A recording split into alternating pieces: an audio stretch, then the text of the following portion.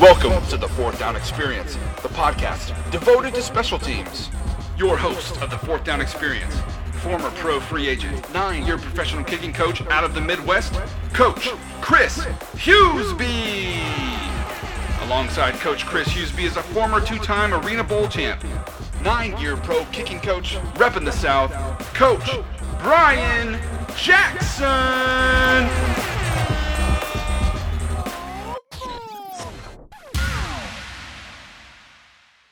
Hey, what's up, 4D Nation? We are back for our In the News talk. Brian, how have you been? Hey, I'm good, man. Hey, before we get into this, guys, if you're listening to this right now, we'd really appreciate it if you guys follow us on Instagram and Twitter, Sport Down Experience. Give us a follow. All right, Chris, what do we got for industry news? Well, I think we just need to start off the day by just talking about the biggest story in the history of kicking or NFL, man. The GOAT. He's a kicker, man. Adam Vinatieri breaks the all-time scoring record. At the time he broke the record, he finished the game with 2,550 points. That is incredible, man. That is incredible. Job well done. The dude is a legend. He's going to be in the Hall of Fame. It's really cool, especially just being a kicking coach, being a former kicker, getting to do a podcast talking about kicking, punting, and snapping. Kudos to Vinatieri. Congrats, man. That's pretty sweet. Yeah, and I can imagine, Brian, for you, I mean, you got a chance to meet him a year and a half ago at the Super Bowl when you guys did some trick shot type of stuff together, so you got to know him a little bit more intimately. I'm assuming that connection kind of made this one kind of feel better, too. Yeah, and he literally said what happened. He said, it'll take me about a season and a half or 2 seasons to finish, to break that record. And here we go, it's been a season and a half, so pretty crazy. You know, what's interesting here, you know, if you think about it, you know, he stuck around for a long time, and I'm sure that record was in the back of his mind. You know, oftentimes in sports, you always hear coaches preach about don't do it for the records or whatever, or do it for the team effort, team things, all that type of stuff. But you know, had to have been a point in his career where he was like, man, I could probably break this. And then obviously there's, things that you do what's best for the team, but then you kind of want that record too because it's close, right? Oh, no doubt. I mean, when they gave him the ball at the post-game speech, in the locker room, he said thank you and all, but let's get back to work and let's win the next game. And that's how he's been his whole career. So he's just a great role model and a great person to look up to for all of us. Yeah, one thing I found interesting is hearing some of his interviews lately since breaking it. And one interview I really enjoyed was he did an interview with Pat McAfee on the McAfee 2.0 podcast. And overall, McAfee tells a lot of stories about Vinatieri, but one I thought that was interesting is leading up to that game, he had been dealing with a groin injury, and the competitive nature that Vinatieri has to win and be the greatest and all that type of stuff. He was telling a story that he was sitting in the trainer's room, looking out the window, and there were 3 kickers there competing to take his spot for the next week, and just how competitive he was and wanting to rush out there and just get back so he could, one, keep that spot, but just keep it going. And I thought that was cool. I actually connected with that too because I remember when I was a senior in high school, I had torn cartilage in my knee, and the doctor said, well, we could fix it before the season or wait till the end, and I was like, dude, there's no way I'm missing my senior year of football and kicking, and sure enough, in the middle of the season, the tear got worse, got locked up, I had to get cartilage surgery, but I had like a 2-week recovery, and I remember as I was waiting for that time period to end so I could get back to playing, one of my soccer friends came out as a kicker because they needed a kicker, and I just remember just the competitive feeling and like, God, I was like, there's no way that guy's going to take that spot. I'm coming back, and I rushed back to come back and kick so some other guy wouldn't take my spot. I just remember that there's a competitive nature for kickers too, Yeah, no doubt. Well, hey, let's go on to some other interesting news. The Seahawks punter Dixon has been in the news a good bit this year as a rookie. he had a pretty ballsy fourth down run. I don't know, was that what he was quoted, Chris? What I think what was supposed to happen is he was supposed to just burn time, take a safety just to delay the game, and then all of a sudden he saw like an open window and he ran for first down. And first of all, it's crazy just to call, that play in general, but that dude's having a year, man. He could be Rookie of the Year kicker easily, or Rookie of the Year punter, I should say. Based off watching the film over and over, I don't think he was supposed to do it. I think he got around that edge, and then he saw a little, daylight. And I think he just I'm athletic enough. I'm going to get this. But what I love, depending if that is true, I love that Pete Carroll was giving him fives and stoked for him. He very head coaches could very easily just chew them out for even attempting that. Because I'm pretty sure he was supposed to run out for a safety. I don't think he was trying to get him. I don't think that was a planned fourth down fake, I agree. And that always kind of made me wonder stuff like that. Well, if that play failed because he chose to run, that coach probably choose him out. But because he was successful, the coach is probably yeah, man, great job.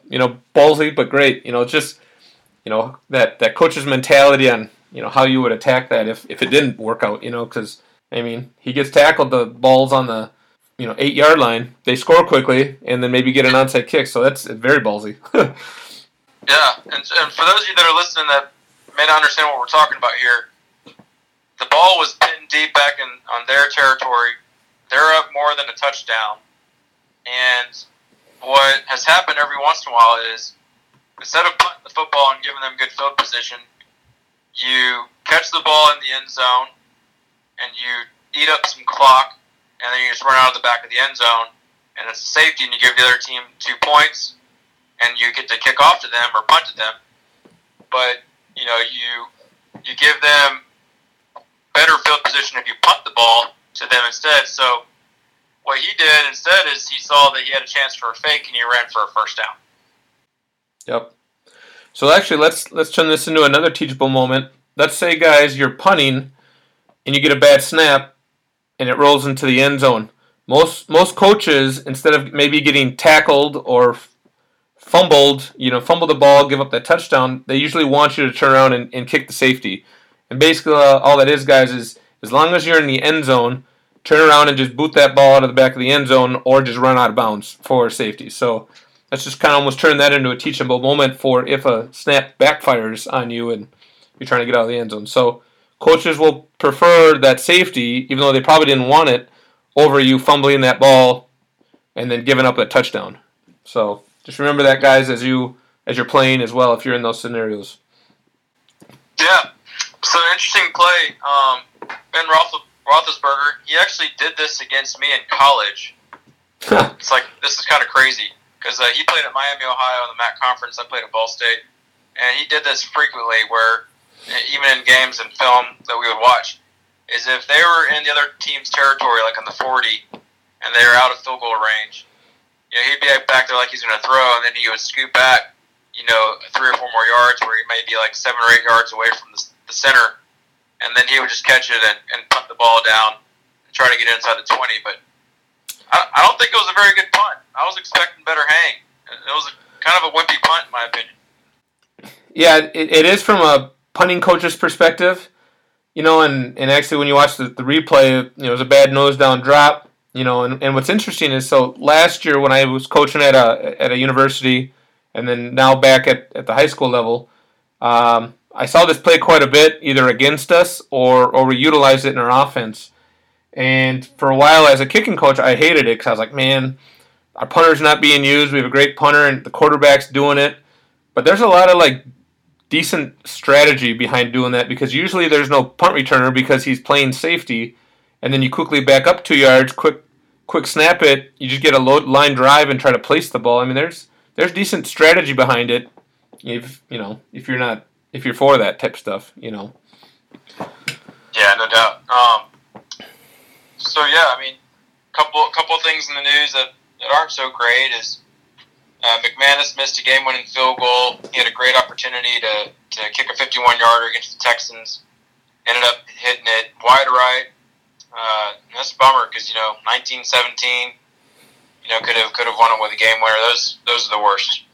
Yeah. Well, and the biggest thing is how that coach responds. Obviously nobody likes to lose, and it's going to be easy to blame the kicker, but you always keep that perspective that there's plays in the game that didn't go right before that, whether it's interceptions or fumbles that could have also changed the outcome of the game, and don't always put it on the kickers, just because they missed that kick to win it. Although that's what they're paid to do. They're paid to make it too. But they're paid to do. They're supposed to make that kick, man. And yeah. He gets good, real good.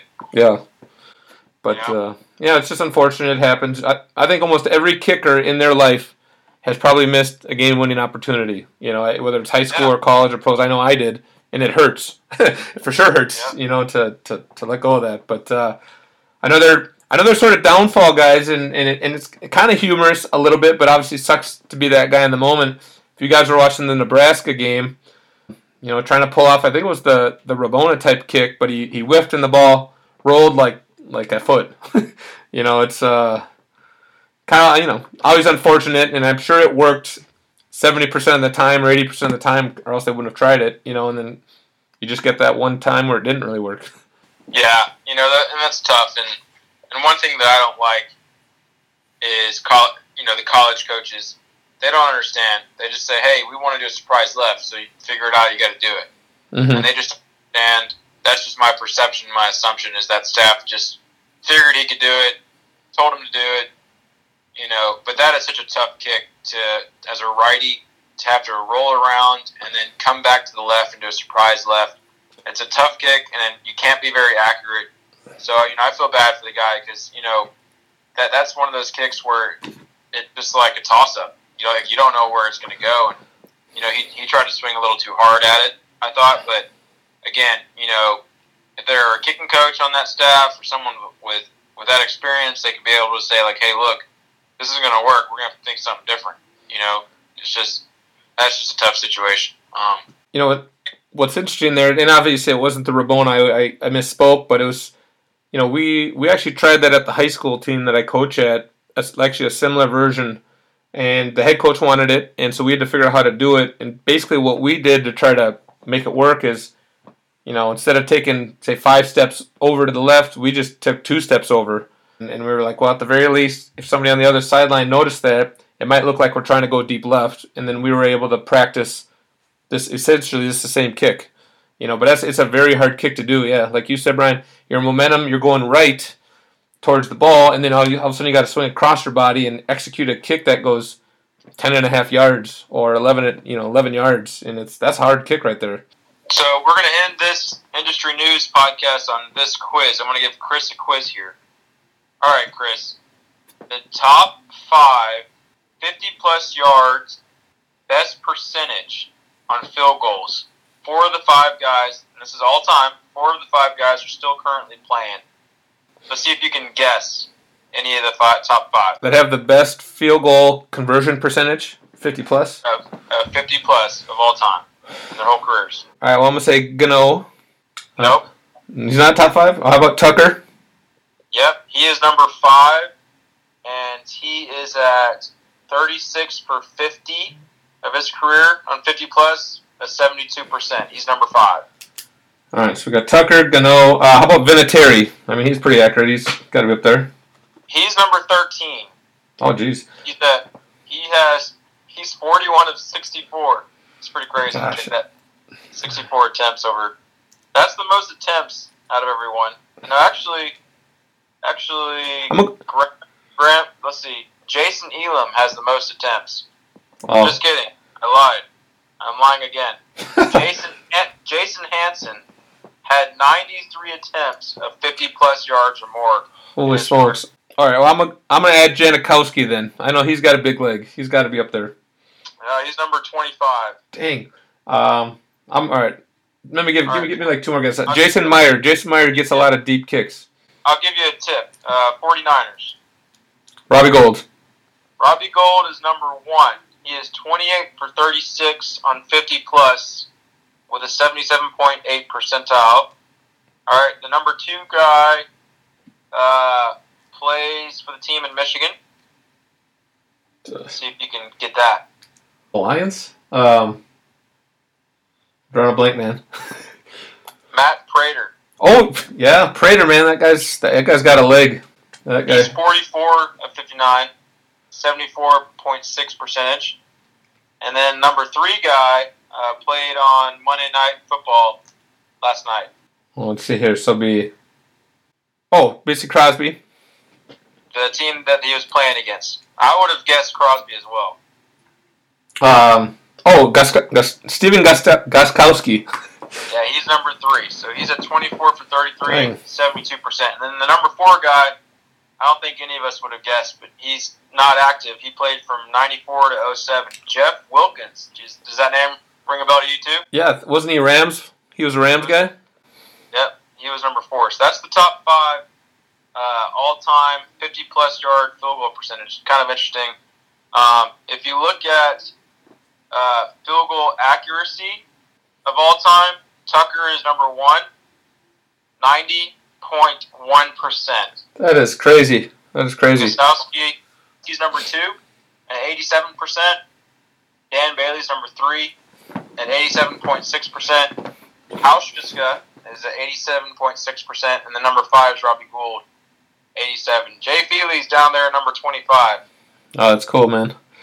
So pretty cool stats. Just wanted to kind of give an update there on how it's going in the NFL. Hey guys, 2 unique stories I wanted to wrap this up with too. I don't know if anybody noticed this last weekend. 2 brothers played each other. So, you usually get that once a year or so. But it's also rare to have 2 brothers be playing in the league at the same time. But the Colquitt brothers, punters, Dustin and Britton, played each other. Browns versus the Kansas City Chiefs. So that was probably a pretty sweet experience. However, each guy only had 1 or 2 punts each. So kind of a slow day for them. But it's cool that they played each other. And then I just want to do a little shout out here locally in Minnesota. We are in the high school playoffs, and a school called St. Michael Albertville came back being down 28-0 against another local school, Edina. They came back and scored 29 points in 5 minutes, and they converted 3 straight onside kicks to make that comeback, and that's incredible. That is amazing. That happens every year in Minnesota. It's like you guys are like the onside kick kings up there. Yeah, well, the funny story that kind of goes with that is last year, I think I told this story on the podcast, Maple Grove, the team I coach on now, last year, I wasn't on staff then, they converted 3 straight onside kicks against St. Michael Albertville, that exact same team, and scored, was it like 22 points in like a minute? And that one went viral, like all over the place. So yeah, I think you're the only kicking coach that does onside kick training for an hour. Well, we do practice it a lot, but we don't do it for an hour. But yeah, it's the little things. Yeah. All right, cool. Well, thanks guys for listening to the industry news. Stay tuned for more awesome podcasts coming up. Yep. Thanks guys for listening and the support. We'll see you next week. Hey, what's up, 4D Nation? This podcast has been brought to you by NKR, the National Kicking Rankings platform. It's the new and innovative national evaluation and rankings platform for kickers, punters, and snappers. Launched in 2017, this camp offers you a great balance of athletic evaluation and instruction. You'll get honest feedback and rankings, exposure to college coaches, but this camp is brought to you by credible coaches with experience that will deliver a high quality and detailed instruction to you. NKR offers an active social media platform that will give you proper exposure to all the collegiate outlets. This camp was developed by Brian Jackson, Chris Hughesby, and Tom Feely using a proven camp format from the last 7 to 8 years that specialists have come to love. Many of the specialists have received opportunities to play at all collegiate levels, including Power 5 conferences. If you'd like to attend an upcoming camp this offseason, visit www.nationalkickingrankings.com and check out the camps page. Or follow us on social media on Twitter at NKR_camps. That's NKR_camps. Or on Instagram at National Kicking Rankings to learn more about us and follow our growth. Come see what all the hype is all about and check out nationalkickingrankings.com. Thank you for listening to the Fourth Down Experience. Be sure to subscribe on iTunes. Follow us on Facebook, Twitter, and Instagram at Fourth Down Experience.